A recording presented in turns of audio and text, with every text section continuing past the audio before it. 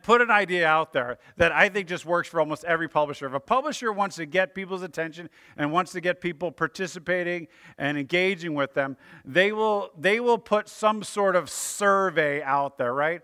If you're a little bit old school and you grew up, you might have subscribed to 17 magazine, right? And in 17 magazine, you might have filled out a survey saying, "What kind of girlfriend are you? All right, are you a diva? Are you a driver? Are you a helper? Are you a nagger?" Whatever those things are. Don't think about those things. I'm just making those things up on the spot here. Or you might more recently maybe you do a BuzzFeed survey, right? And you're like, okay, what Harry Potter character would you have been, or what house would you have been? Or what kind of athlete would you have been? And you kind of fill out these different surveys, right?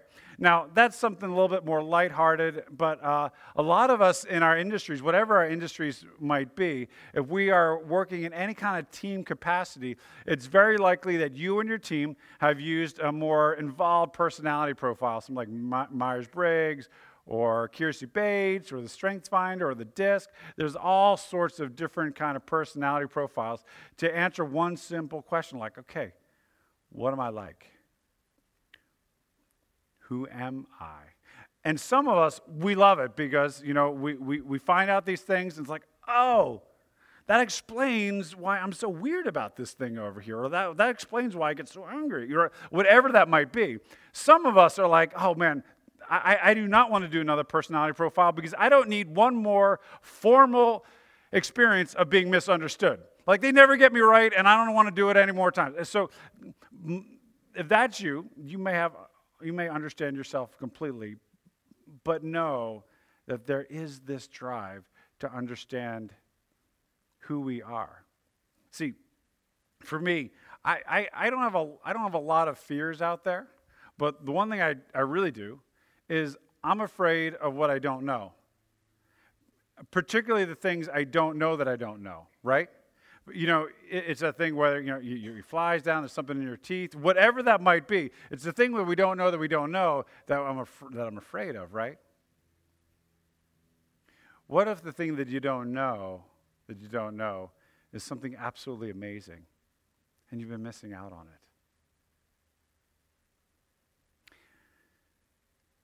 You may have read the Steve Jobs biography, like this big, thick biography by Walter Isaacson.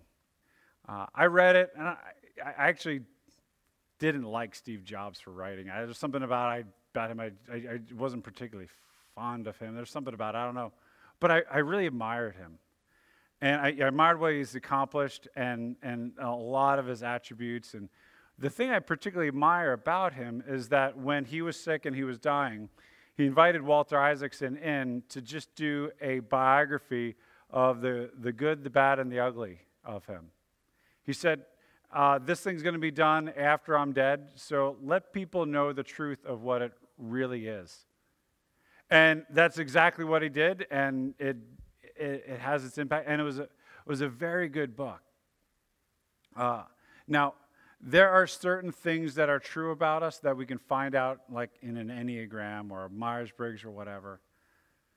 But today we're going to talk about the things that are not just true of us now, and not just what we can get perspective on after our immediate death, like with Steve Jobs.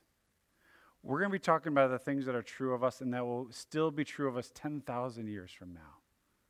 The things that are true about us that are not just true about us 10,000 years from now, they will be even more meaningful to us 10 million years from now.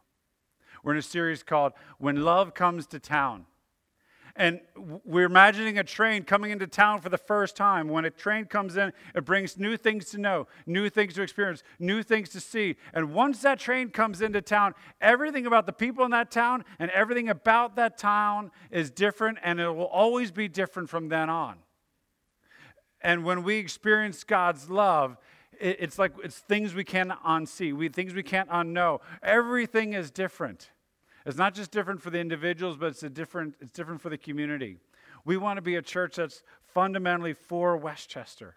So as we understand how God is for us, it enables us to be the kind of people who are for the community around us. Because when love comes to town, everything is different thereafter. We're picking up in our story about 10 to 15 years after love first came to town, the message of the good news of God's love to them first came to town, and a church was formed, and the community started changing in significant and radical ways. We talked about that last week. But about 10, 15 years later, Paul, the apostle, the follower of Jesus who started that church, wanted to follow up with them and help them understand some other things that are just really important. And so he wrote a letter, and he didn't have a lot of time or space to write a letter, and so he condensed an awful lot into a short letter. So today, in the next couple of weeks, we're going to look at that letter. I want to read the first part of that letter, but I need to give you a warning. To read this letter, it's like a theological glossary nuclear bomb. I mean, there is so much said with unbelievably large words that might lead you to check out. But may I encourage you, don't check out. Don't check out. I'll give you the short summary of what you're going to read in this passage, and then we'll tease that out as we go. Here's the short summary, is that in Christ, you have everything. Not everything you need, everything. Let's read the passage. To God's holy people in Ephesus, the faithful in Christ Jesus, grace and peace to you from God our Father and the Lord Jesus Christ. Praise be to the God and Father of our Lord Jesus Christ, who has blessed us in the heavenly realms with every spiritual blessing in Christ. For he chose us in him before the creation of the world to be holy and blameless in his sight. In love, he predestined us for adoption to sonship through Jesus Christ in accordance with his pleasure and will, to the praise of his glorious grace, which he has freely given us in the one he loves. In him we have redemption through his blood, the forgiveness of sins, in accordance with the riches of God's grace that he lavished on us. With all wisdom and understanding, he made known to us the mystery of his will according to his good pleasure, which he purposed in Christ to be put into effect when the times reach their fulfillment. To do what? To bring unity to all things in heaven and on earth under Christ. In him we were also chosen, having been predestined according to the plan of him who works out everything in conformity with the purpose of his will, in order that we, who were the first to put our hope in Christ, might be for the praise of his glory. And you also were included in Christ when you heard the message of truth, the gospel of your salvation. When you believed, you are marked in him with a seal, the promised Holy Spirit, who is a deposit guaranteeing our inheritance until the redemption of those who are God's possession, to the praise of his glory. So did you get all of that? Did you get all of that? Brief summary. In Christ, you have everything. Not everything you need. Everything. I'm going to walk us through it in 4 specific points. First, you have every spiritual blessing. You have every spiritual blessing.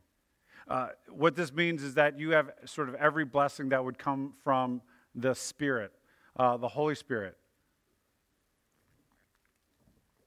That might kind of feel like foreign language to you. What is like the Holy Spirit?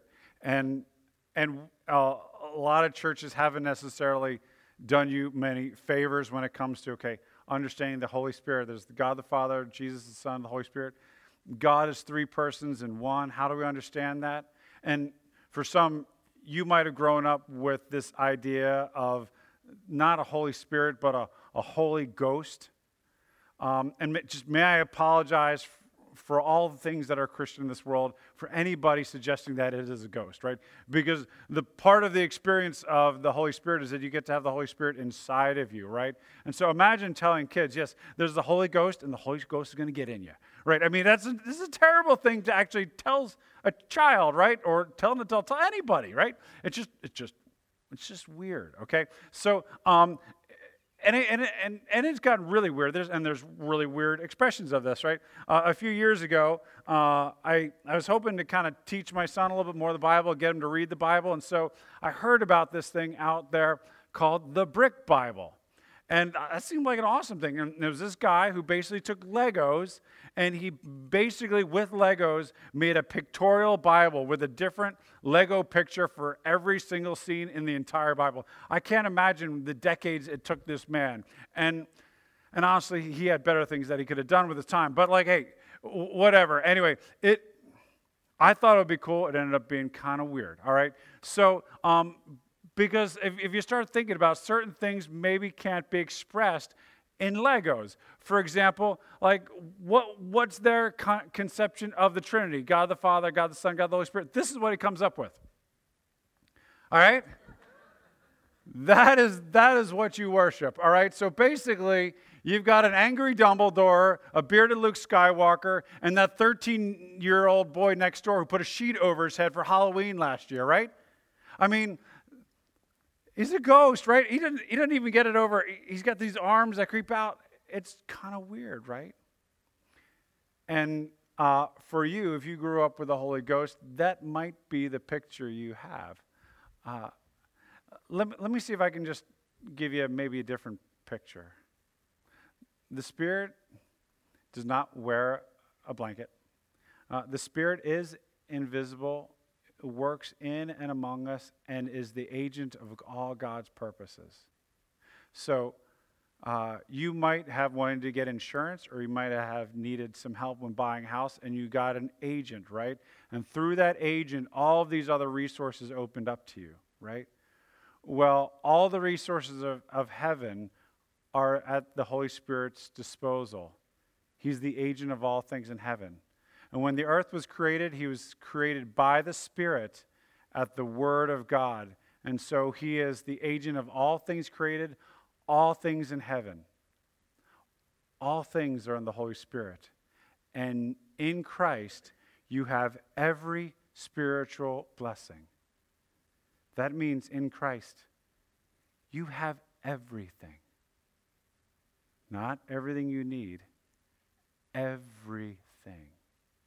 Let me tease it out of this passage in three basic ways, three layers. First, you have a history.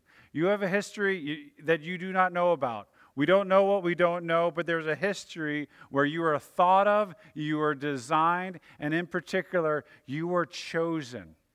You were chosen by God. You are wanted by God. And for some of us, this is a hard thing to get our hands around, that we would be wanted or chosen. Maybe we had parents who kind of endured us for a little while. Or we might have just gone through experiences in life where we've either been betrayed or not wanted by another person. And so the feeling of not being wanted is quite familiar to us. And we have all kinds of workarounds like this, right? For some of us, we've solved with our activity and our busyness and achievement and a performance to always be the kind of person that's wanted. And we'll always do whatever we need to make sure that people want us. But there's an insecurity under that, right? Because we are always tied to our performance. We are always tied to our achievement. Or maybe there's other ways that you solve for that through always having a certain kind of person in your life. As long as that person can be in your life, you can feel wanted, right? But God wanted you before you committed any sin. God wanted you before you accomplished any achievement. God wanted you before you did anything wrong. God wanted you before you did anything right. And he chose you. He made a decision. And he's not going back on that decision. He's not going back on that decision. I have a brother who is adopted, so I listen in on this language from time to time. And I was listening to somebody else describe their adopted child. And the adopted child was asking their father, does this make me sort of a second-class kid? And he said, oh, no, it's not like that at all. The other children, they were given to me, and I have to be their parent. But you, I chose you. I had other options. I could have chosen another child, but I chose you. You have been chosen. You are desired. You are wanted. You have been chosen for adoption. You've been chosen to be made holy and blameless. What this means is that it doesn't mean you go to church and all of a sudden you're better than everybody else. No, you're chosen, and God is starting a work to make you whole, fully whole, to finish the work that God designed for you to be. All the way. He's put his name on it. So some of you might know the name Markelle Fultz. Markelle Fultz was the number 1 draft pick 2 years ago in the draft. The Sixers drafted him, and they traded an additional pick so that they could draft him. They chose him. They wanted him on his team because he was a good shooter. And as soon as they drafted him, he lost his shot. I mean, he lost his shot. Somewhere in the Pacific Ocean, his shot had sunk to the bottom, and he had no idea where he could find it. I mean, he just could not shoot, which is a big problem. So the Sixers, what they did is that they hired a guy named Drew Hanlon, who is an expert at coaching people with their shot. And what he has done is he has put his reputation on the line to fix Markelle Fultz's shot. And the promise is that when he comes back this season, we're going to have a shooter on our hand, a guy who can make the 15-foot shot, make the 18-foot shot, make the three-pointer. We're going to have a shooter because Drew Hanlon has put his name on the line to say, I'm going to fix that shot. When the Holy Spirit comes into your life, one of the promises is that he will make you holy. He will make you right. Everything that is broken, wrong, twisted, or wounded, he will heal, he will make you holy, and he's put his name on the line. He's put his name on the line that what he has begun, he will complete. He will complete. Whatever it takes, all the way to the end, you will be made right. 10,000 years from now, you will know fully who you were always supposed to be. And the work of the Holy Spirit in this life to finish that job, you will look back and you'll see the meaning of all the moments that he used to produce that holiness and wholeness in you. You have a history, but it also means that you have a present. You have a present that brings that matters more to you now than ever before. There are things that matter, and everything is available to you now. This passage just plows through some of these things, these sort of things that are true about you. This passage teaches that you have the redemption of your past. Redemption means that something has occurred to purchase you out of any accusation that could ever be held against you. Anything in your past that you feel guilt about, anything in your past that you feel shame about, everything in your past that has been a wound or any sort of suffering, Jesus at the cross has paid the price to redeem those things from you, to take those things away and set them entirely aside. His blood, his suffering has purchased those things so that the guilt and shame are no more. And more than that, his actions to take those things and use them for good. C.S. Lewis famously says that God does not waste pain.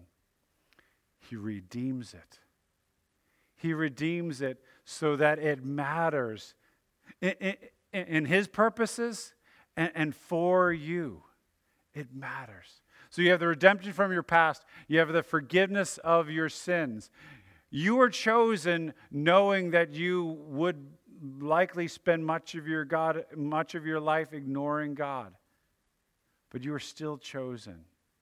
And knowing that there's going to be sins and that there's going to be failures, the plan was to forgive you at the cost of Jesus' life. Jesus goes to the cross to pay for those sins so they can be set aside transactionally, so the relationship between you and he could be restored. Your past has been redeemed, and forgiveness is so the relationship between you and God can be restored. None of your sins, past, present, or future, can take that away from you. You have everything, including the forgiveness of sins. It continues to say that not only that, but God's grace has been lavished on you in his unbelievable generosity. God is not like me when I was taking my young kids around a store. He's not like me where I would say, no, stop, just. He just lavishes. He lavishes. To those who want, he gives. He just lavishes grace. He doesn't dole it out. He doesn't wait for you to earn it. He doesn't obsess over little behaviors and give a little bit. Just lavishes. Like someone who just invites you into their home and says, this is mine. It's mine. He lavishes grace. In Christ you have everything. Not everything you need. Everything. And you have an everything purpose. Because to you, he's revealed the mystery of his will. You want to know what God wants to do in this world? It says right in that passage, to unite all things in heaven and earth under Christ. One of the more difficult, frustrating, problematic things we will ever experience is just the division of this world, the division of relationships, the division of politics, the division of viewpoints, the division of this. And there's all manner of ways to try to bring people together. And you're like, God, if you're bringing people together, you could have done it sooner. But he's not going to do it through political power or mechanisms or technology. The only way he's going to bring people together is the way he started with Jesus, through love. And through the extension of that love through his people, the church. The mystery of his will is that he is going to bring people together the way they're supposed to be together. The thing that holds the Trinity together, Father, Son, Holy Spirit, are held together by ever-giving love towards one another. And that's how this world will be brought together under Christ, under his loving and goodness. Which means that you have an everything purpose in your life, because here's the thing. Only you are designed the way you are designed. Only you have experienced the love of God the way you have experienced it. Only you can express the love of God in the way you have experienced it. You have a unique vantage point on the love of God. You have a unique set of relationships, a unique experience of influence. Sixth graders, you're one of the few people who, you're the only sixth grader that may know what you know. And only you know the certain people that you know. You have a unique field of influence. And part of bringing this entire world together is us experiencing that tremendous love and being an extension of it right where we are. We have an everything purpose that will matter forever. When we look back on history from 10,000 years and we look back at these moments, we will see the moments where love was experienced and love was expressed as the things that mattered most. Why? Because love never fails. Love is the thing that continues on, right? God has revealed the mystery of his will to you. You have an everything purpose. You have a past, you have a present, and you have a future. This passage describes that when you are included in Christ, and when God becomes real to you, and you're like ready to say, all right, God, I'm ready to follow you, you get marked by the Spirit. Which means the Spirit says, I've started here and I will never stop until I'm completed. It's like a tattoo on the soul, can never be removed. The Holy Spirit comes in and takes residence, and that cannot be changed.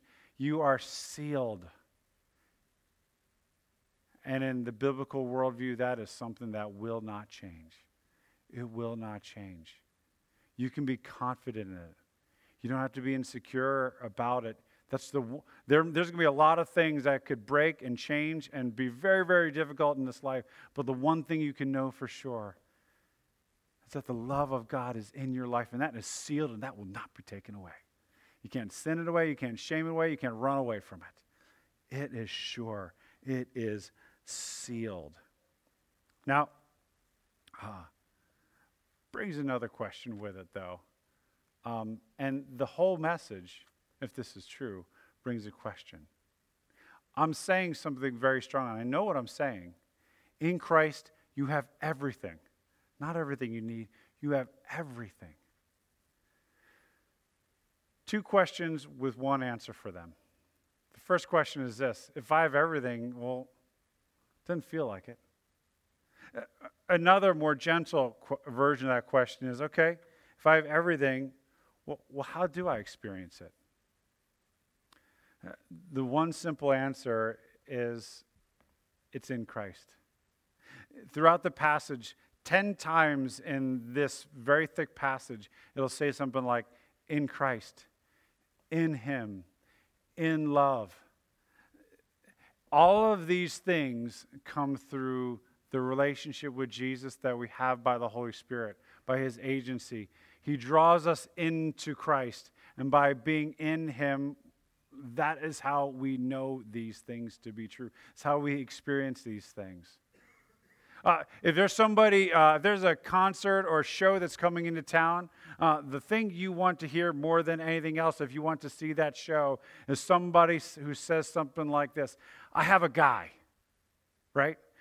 When somebody says that they have a guy, what that means is they have somebody on the inside who could take you or me or any one of us who want to get there from the outside and bring us into the inside, right? And so if they say, if you know somebody and they say they have a guy, that means that there's somebody on the inside that can bring us from the outside. And Jesus is the guy.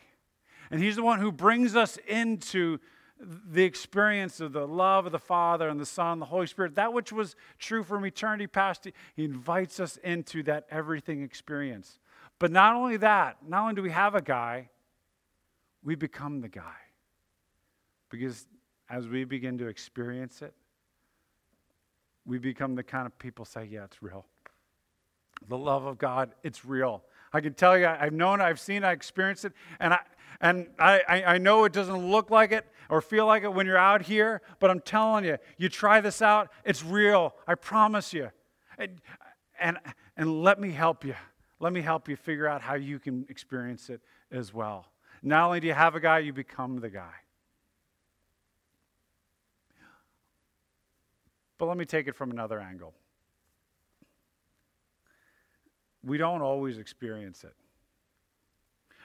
You might have been, whether you watched the Super Bowl or maybe some other shows, you might have noticed there's this common theme in the Bud Light commercials about the kingdom of Bud Light. And I know my father sold Coors growing up, and so like this is a violation of heritage. But bear with me, all right? So in the Bud Light commercials, there's the king and the queen, right?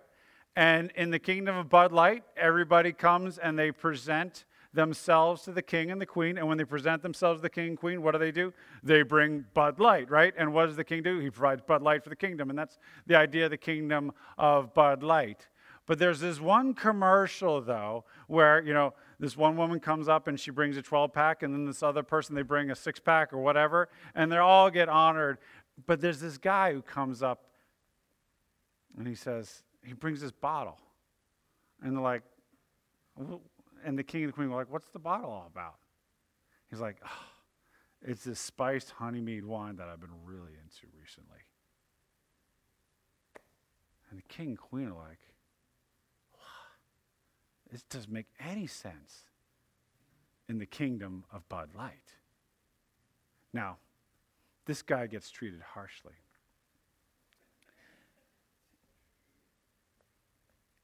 In the kingdom of God, everything comes when you're in Christ. But if you're not into Christ, you might not experience everything. This world presents a lot of everything to us, and if we're constantly chasing everything out there, we may never ever get around to experiencing everything in Christ. If there's 1,000 spiced honey mead wines that we are into, well, God will give that to us. I mean, He's a good God. He gives everything away. But if you want to get everything that way, He'll let you. But if you want the everything He offers you, it's in Christ. It's in a relationship with Him. And if you want that relationship, everything's there. Not everything you need, everything. If you want to go find everything for yourself and be into that, you can do that. And for some of us, it might not be that we're seeking pleasure in all these other things. We're just seeking control. We're seeking to fix this. We're seeking to do this. We're seeking to get everything right in our own way, in our own strength. And if that's the case, God will let you. If you're trying to establish your own sense and you're into yourself and you're establishing who you are and establishing your career, establishing your finances, establishing your retirement, and you are into those things, God will let you be into those things. And you might get some of everything in those things, but if you want everything, it comes in Christ. And it comes generously. Everything is yours. Not everything you need. Everything. To make very, very clear that this isn't something that you earn, that this isn't something that you transact, that this is something that you prove yourself worthy of.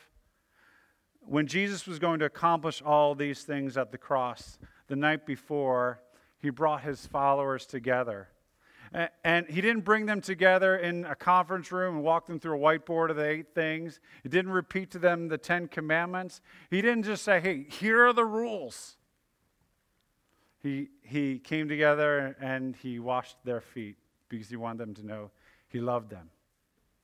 And he brought them together to share a meal around a common table because he wanted them to experience family.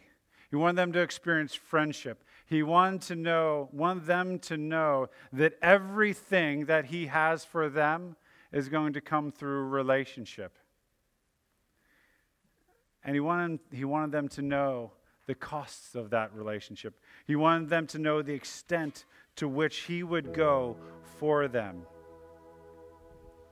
And so he brought them together at a meal. And before the meal, he took the bread, he broke it, and he said, "This is my body, which has been broken for you, which will be broken for you. Take it and eat."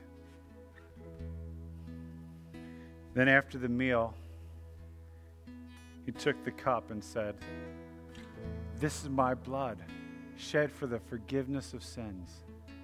Drink it." And he said, "Continue to do this in remembrance of me."